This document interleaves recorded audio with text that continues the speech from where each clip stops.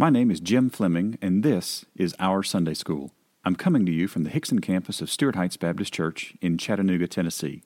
And we'd love to have you come and visit us. But if you're not in the area, please go to OurSundaySchool.com to see all of the resources we saw in class. Well, good morning, everybody, and welcome to Our Sunday School. I'm glad you're here.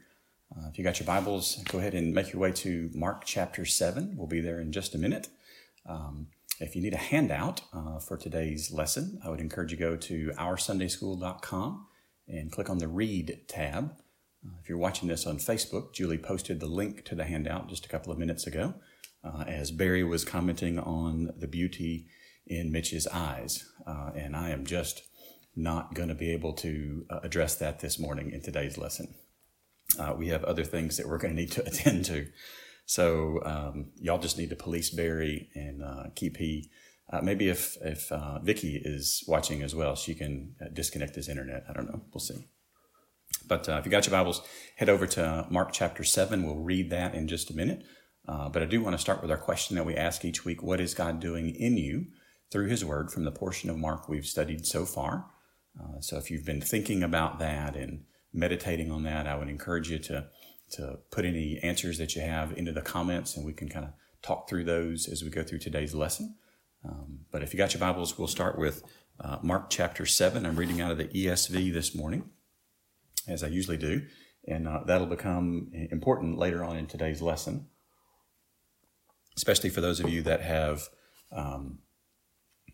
read ahead and studied this particular text. Today we're in the passage that starts in verse 14, and we'll get through a few verses, and Amy Velosin, Lord willing, will teach next week's lesson. I'm excited to have her be able to do that. We think we've worked through the kinks in the video production here, and I believe we can get her engaged, and I believe you'll receive a blessing from that. So if you got your Bibles, Mark chapter 7.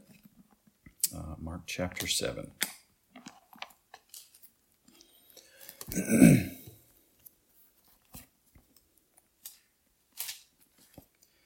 Now when the Pharisees gathered to him with some of the scribes who had come from Jerusalem, they saw that some of his disciples ate with hands that were defiled, that is, unwashed. For the Pharisees and all the Jews do not eat unless they wash their hands properly, holding to the tradition of the elders. And when they come from the marketplace, they do not eat unless they wash. And there are many other traditions that they observe, such as the washing of cups and pots and copper vessels and dining couches. And the Pharisees and the scribes asked him, "Why do your disciples not walk according to the tradition of the elders, but eat with defiled hands?" And he said to them, "Well did Isaiah prophesy of you hypocrites, as it is written, 'This people honors me with their lips, but their heart is far from me. In vain do they worship me, teaching as doctrines the commandments of men. You leave the commandment of God and hold to the tradition of men.' And he said to them, 'You have a fine way of rejecting the commandment of God in order to establish your tradition. For Moses said, honor your father and mother, and whoever reviles father or mother must surely die. But you say, if a man tells his father or mother, whatever you would have gained from me is Corban, that is, given to God, then you no longer permit him to do anything for his father or mother, thus making void the word of God by your tradition that you have handed down. And many such things you do.' And he called the people to him again and said to them, 'Hear me, all of you, and understand. There's nothing outside a person that by going into him can defile him. But the things that come out of a person are what defile him.' And when he had entered the house and left the people, his disciples asked him about the parable. And he said to them, 'Then are you also without understanding? Do you not see that whatever goes into a person from outside cannot defile him, since it enters not his heart but his stomach and is expelled?' Thus he declared all foods clean. And he said, 'What comes out of a person is what defiles him. For from within, out of the heart of man, comes evil thoughts and sexual immorality, theft, murder, adultery, coveting, wickedness, deceit, sensuality, envy, slander, pride, foolishness. All these evil things come from within, and they defile a person.' And from there he arose and went away to the region of Tyre and Sidon. And he entered a house and did not want anyone to know, yet he could not be hidden. But immediately a woman whose little daughter had an unclean spirit heard of him, and came and fell down at his feet. Now the woman was a Gentile, a Syrophoenician by birth, and she begged him to cast out the demon out of her daughter. And he said to her, Let the children be fed first, for it is not right to take the children's bread and throw it to the dogs. But she answered him, Yes, Lord, yet even the dogs under the table eat the children's crumbs. And he said to her, For this statement you may go your way. The demon has left your daughter. And she went home and found the child lying in bed, and the demon gone. Then he returned from the region of Tyre and went through Sidon to the Sea of Galilee in the region of Decapolis. And they brought to him a man who was deaf and had a speech impediment, and they begged him to lay his hand on him. And taking him aside from the crowd privately, he put his fingers into his ears, and after spitting, touched his tongue. And he looked up to heaven and sighed and said to him, Ephphatha, that is, be opened. And his ears were opened, and his tongue was released, and he spoke plainly. And Jesus charged them to tell no one. But the more he charged them, the more zealously they proclaimed it. And they were astonished beyond measure, saying, He has done all things well. He makes even the deaf hear and the mute speak. Amen.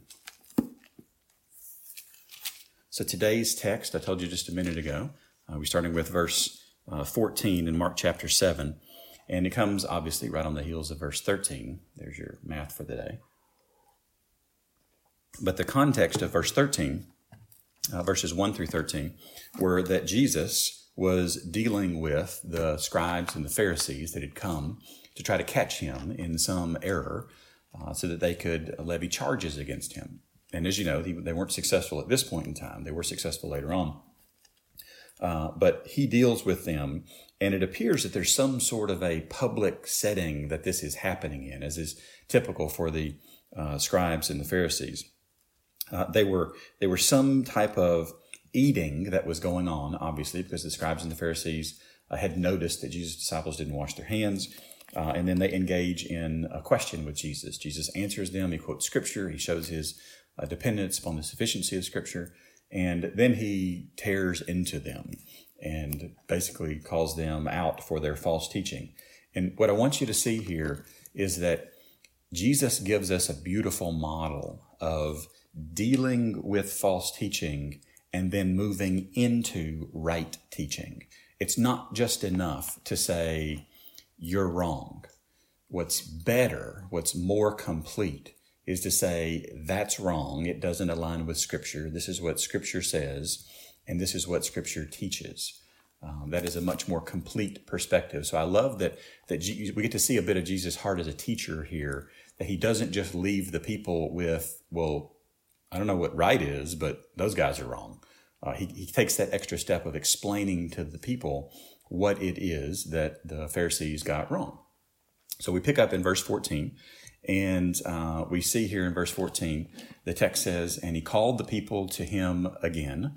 And there's really no indication in the text here that there was a break between 13 and 14. We can just likely assume that it just goes straight into. So the scribes and the Pharisees have been embarrassed at this point. The assumption is that either Jesus has kind of pushed them away or they have left, but he calls the people to him at this point.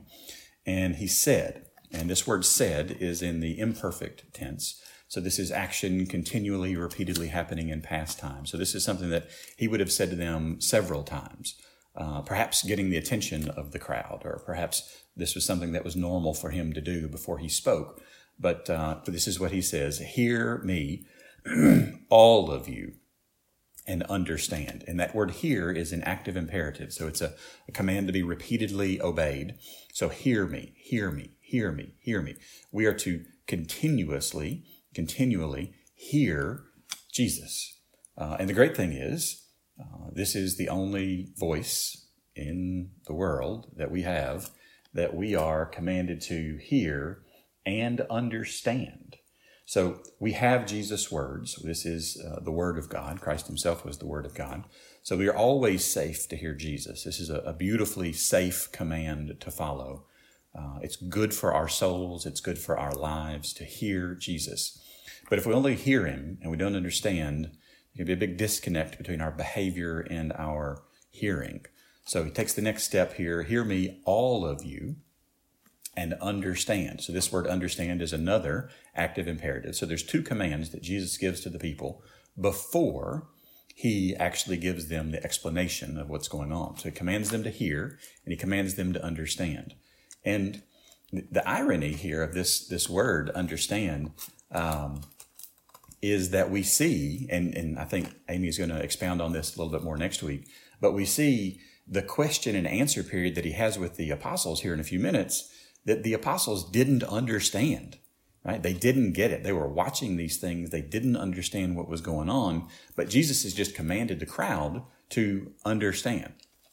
So when we get to verse 17, I'll talk a little bit more about the size and the groups and the circles that Jesus ran in, but just understand, hearing and understanding are two commands that Jesus gave to this audience, and he doesn't leave them without options. So from what we can tell, the people there could hear, and the people there didn't understand. So he's going to help them obey his own words, which is what he does. Now today, for us as New Testament believers, we have the indwelling of the Holy Spirit who illuminates the text and helps us to understand what God is saying to us. So God helps us understand what God says. It's a beautiful setup because we are wholly and completely insufficient and incapable of doing this on our own. So we need help. So Jesus helps this crowd. The Holy Spirit helps us. God is actively engaged in helping man understand his word, which is wonderful because he's higher and beyond us. All right, so here we go. Verse 14. And he called the people to him again and said to them, hear me, command, all of you, and understand, command. Now, this word for understand shows up a couple other times in Mark. It shows up in Mark 4, verse 12. So if you studied this passage this week, you would have seen this. Mark 4, verse 12. I'll start with verse 10. It says, and when he was alone, those around him with the 12 asked him about the parables. We talked about this several months ago. And he said to them, to you has been given the secret of the kingdom of God, but for those outside, everything is in parables, so that they may see but not perceive, and may indeed hear but not understand, lest they should turn and be forgiven. So Jesus tells us he's using parables on purpose. There's a very specific reason for him doing this. The other time this word shows up that we've seen so far in Mark is Mark 6:52. And this is specifically after Jesus has walked on the water. He's in the boat with the disciples. I'll pick up with verse 50. For they all saw him and were terrified. But immediately he spoke to them and said, take heart, it is I. Do not be afraid. And he got into the boat with them, and the wind ceased. And they were utterly astounded, for they did not understand about the loaves, but their hearts were hardened. So earlier that day, they had seen him feed at least 5,000 people. And they were still churning through this. They didn't understand what was going on. They couldn't put all this into the right context, and they needed help. And we'll see that Jesus actually does this later on. So 2 more times this word shows up in Mark's gospel, or in chapter 8, in verses 17 and then verse 21, when we see that Jesus is talking about the leaven of the Pharisees and of Herod in verses 14 through 21. And he asked them in verse 17, do you not yet perceive or understand? And he asked them again in verse 21, this is to the apostles, do you not yet understand? So he is pounding this concept of understanding. Do you get it? Do you understand? Do you see what's happening here? And they didn't. They just really didn't. They didn't get it, which is one of the reasons we, should be very patient with those that don't understand. If we explain a Bible passage or a text to someone and they look at you as if they just don't get it, let's be patient. The apostles had Jesus Christ himself, and they didn't get it using their own human intellect. So this is a work of the Spirit. This is not a work of man to understand God's word. So let's not put a guilt trip or a inferiority complex on someone for their inability to understand Scripture, because it's not about intellect. It's about the Spirit actually illuminating the text so that we can see and understand and know God's truth. So just kind of a side comment there, but I wanted to make sure we got through that. So verse 15, there is nothing. All right, so let's count for a second. So what number is nothing? I know we have lots of kids watching today, so shout it out real loud. I want everybody in the house to hear it. What number is nothing? Good. 0. That's exactly right. So there is nothing. There are 0 things anywhere. 0 things anywhere outside a person that by going into. So going into. We just finished talking about washing hands when you sit down to eat. So the context here is a conversation around eating and washing hands and cleanliness and what it means to be clean or to be dirty or profane or defiled. So there is nothing that going outside a person from outside a person that by going into him can defile him. And this whole passage, if you look at where this word defile shows up in the Gospel of Mark, it shows up twice in 7:15, once in 7:18, once in 7:20, and then once in 7:23. This passage is about defilement. That's the concept of this. Somewhere Thesa Morgan right now has a colored pencil, and she is doing something artistic with that word all the way through Mark chapter 7. You go. That's fantastic. Because that is one of the key words in Mark chapter 7. So if you want to note that as you go through, that might be an easy way to take notes on this particular book. Speaking of notes, I'm a huge fan of the scripture journals. This is what our class has. This is what we use when we meet in class. It's just a great opportunity because there's a text of scripture on one page and then opportunity for notes. I don't really follow the directions because I'm circling and underlining and arrows and all this sorts of stuff all over the place. But a good opportunity to mark up a copy of scripture so that mark up. There we go. Barry somewhere has a rim shot going. So there you go. That was for you, Barry. That lets you take notes around this particular gospel so that we can see and make comments around this is the observations that we're making. I promise you that I don't remember everything that I have studied or taught. Regularly, somebody will come up to me and say, hey, I remember that lesson you taught about this. What was that you said again? I don't know. That's why I wrote it down. That's why I made a website so I could go find it myself later on when I needed to reference it. So don't put a guilt trip on yourself about not being able to remember everything we have studied so far. Just take some notes. It's a lot easier that way. All right. So there's nothing outside a person that going into him can defile him, but the things that come out of a person are what defile him. So let's make sure we understand what's happening here. So the things that come out of a person are what defile him. So I don't want to get into a whole lot of detail on this, but at some point today or this week, you will go and use the restroom. And those things that you go and get rid of are what Jesus is talking about here from a physical perspective. But remember, Jesus is a master teacher. So he's not just talking about the physical, he's also talking about the spiritual. And you go down to the end of this particular section, other things that come out of a person look like the things that are in verse 21. So evil thoughts and sexual immorality and theft and murder and adultery, coveting, wickedness, deceit, sensuality, envy, slander, pride, foolishness. Those are other things that can come out of a person. So he's talking here because the Pharisees and the scribes had all of these rules. And we've talked about this several times. They took the Old Testament text and they stacked all this junk on top of it. And they made all these additional rules.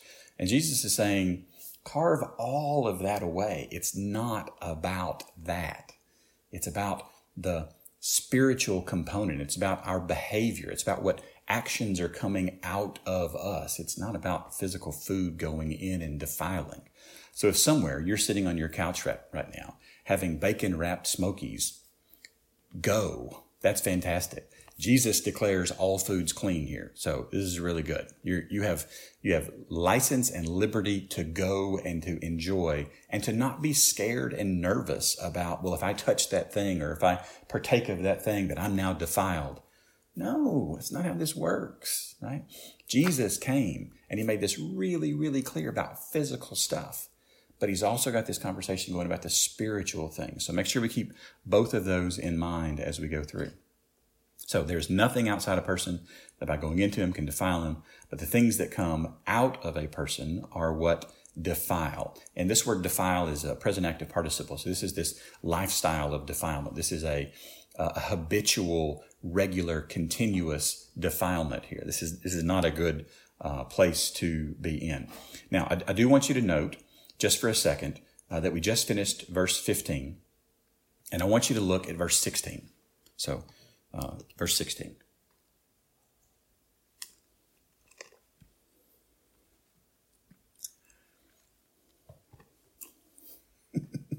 You just thought my earlier joke was the only math thing you were going to talk about today, right? Okay. So let's clear up some confusion. I have stacks of books over here that we're going to walk through for just a second to make sure we understand where this is coming from, because there's no verse 16 in the ESV. The English Standard Version doesn't have verse 16, and there's a good reason for it. So there's a little note. Mine has an E next to it. Yours might have a different letter or number for the subscript. For the superscript next to, in between the end of verse 15 and the beginning of verse 17. So I'm going to look down there and see what it says. So it says, footnote for verse 15 says, some manuscripts add verse 16. If anyone has ears to hear, let him hear. So some manuscripts add verse 16. You might be thinking, well, what's a manuscript? And why is there no verse 16? And why do some have it and some don't? So, all right, let's talk for a second. I don't see, please tell my doctor, yes, that's exactly right. And yes, Margie, I want little, I'm looking over at Julie now. I'd love some bacon wrapped Smokies too.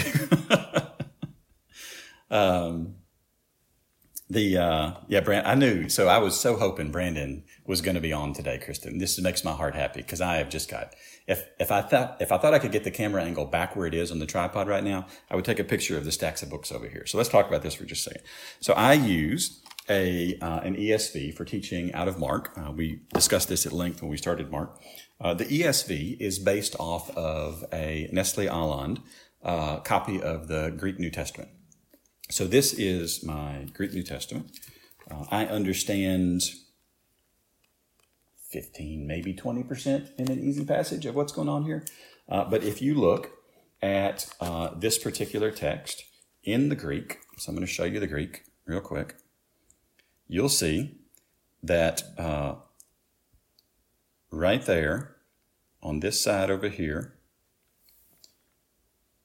on this side right there, you go from 15, this is harder than it looks doing it backward, down to 17. There's no 16. And the reason there's no 16 is that we have lots and lots and lots and lots and lots of copies of original, of very, very old copies of the Greek New Testament. So the original New Testament was written in Greek.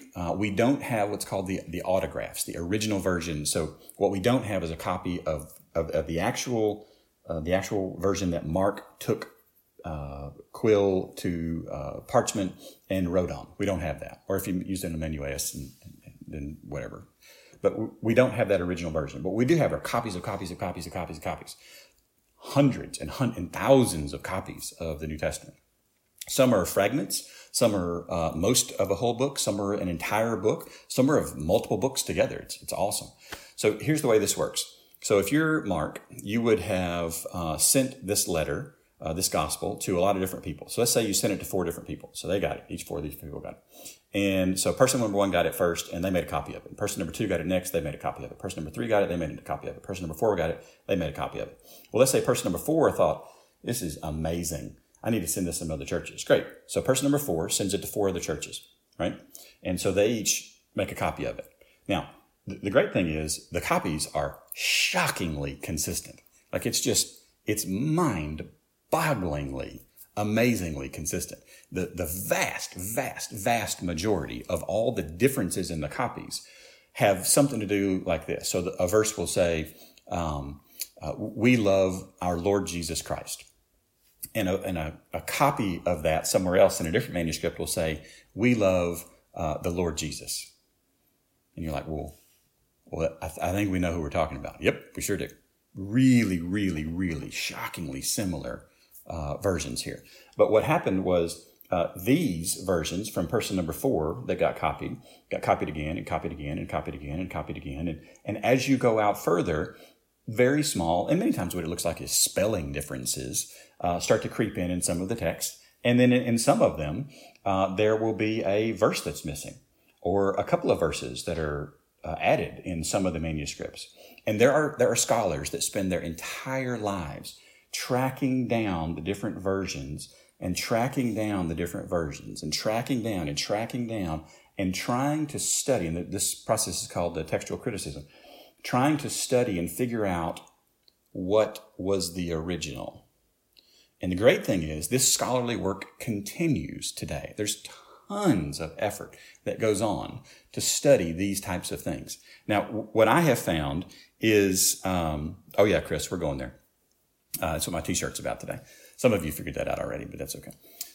What I have found is that I am not smart enough to understand all of the nuances of all of this. But here's what I want to show you.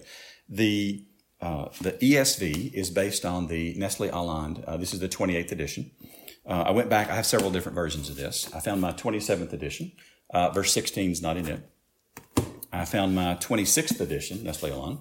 I don't know why they got really big, but this one's got a nice cloth cover. It's really cool. My 26th edition, it's not in there either. Julie's laughing at me on the couch because I'm like a book fiend. Now, I found this one. I don't even remember where I found this one. But this one was printed in 1948 in Germany. And it even, it's got that old musty book smell. It's fantastic. I love it. And I went and looked in this one as well. There is no verse 16. So going back at least to the 18th edition in 1948, there was no verse 16. I don't know when verse 16 wasn't first in the Nestle Aland, but it's not been in there for quite some time.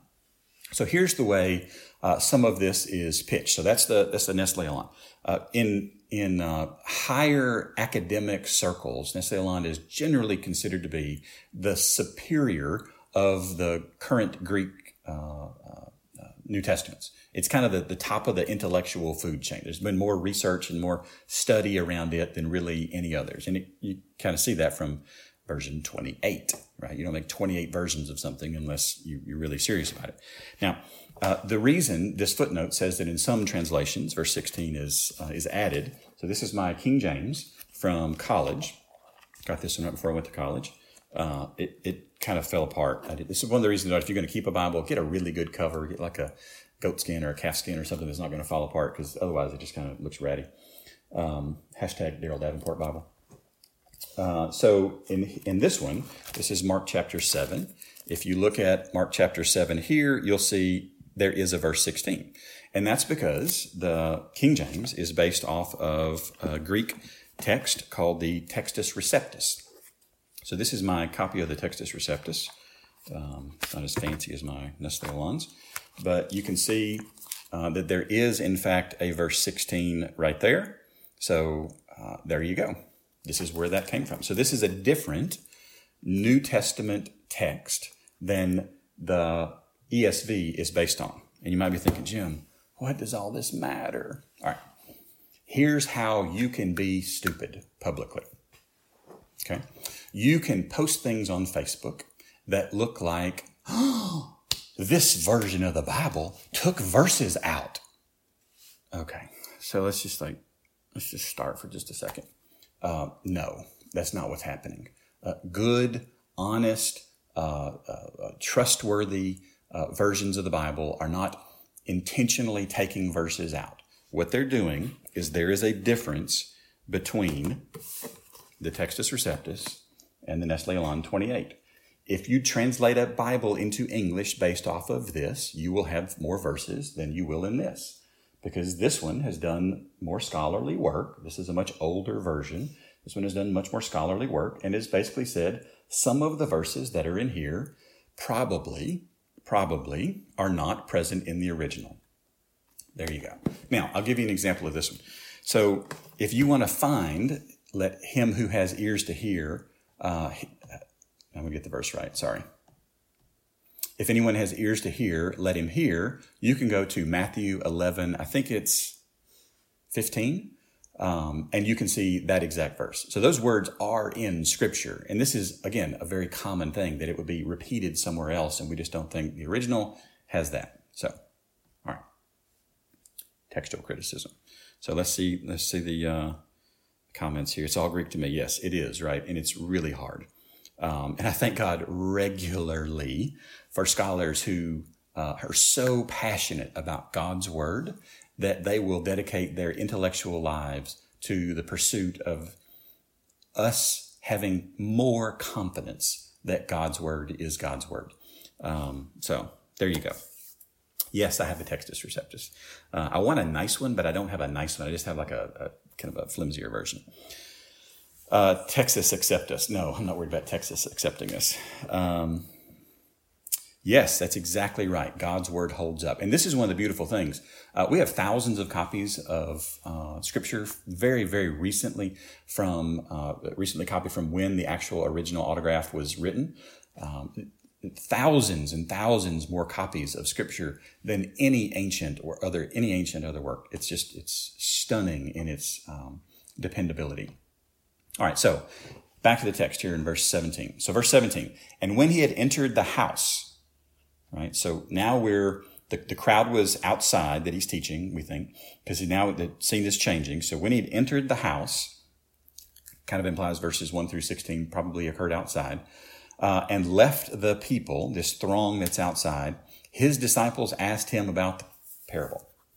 Now, this word for asked is, again, in the imperfect tense. So this is the idea that this is repeatedly asked, repeatedly asked, repeatedly asked. This is not just so tell us about that. It's very likely they'd been asking this question a lot as they went through. So let's talk about things for just a second. I'm going to talk about Jesus' circles for just a second. One of the things that is helpful to know is who Jesus is around in any given text. We sometimes, hi, my name is Jim, sometimes read the Scripture as if everybody that Jesus ever came into contact with is following him around all the time. And that's just quite frankly not the case. It's very helpful to know who his audience is at any given moment, because many times he will change pedagogical approaches. Many times he will change his tactics. Many times he will change the way in which he asks questions. Many times he'll change the way in which he answers questions, depending upon who that audience is. So this is a good lens to be looking through the Scripture at, to find out who really is around right now. So we'll start on the outside. And the outside is kind of there at the bottom of that particular slide. Crowds and unbelievers. These are folks around a lot. People flocked to him. People followed him. This is very, very, very common for Jesus to have people around him. It was very common for other disciples and followers to be around him. So people who were genuinely interested in his teaching, who wanted to pursue this man who showed up, who appears to be the Messiah. So we're getting more and more serious as we get toward the center of the circle. Then there were 70 disciples that he would send out regularly and come back and report out and train. So there were larger numbers of disciples than just the 12. He trained a lot of people. He just spent more time with just the 12 apostles than the larger set of disciples. And then the inner circle. And if you know anything about Jesus' time on the earth, there were 3 apostles that he hung out with, way more than any other. He would even call them aside sometimes, Peter, James, and John. And there was one who referred to himself as the apostle that Jesus loved. And that was John, who really kind of thought of himself as, like, I might be the closest here. Peter would have put himself first, obviously. He kind of always did.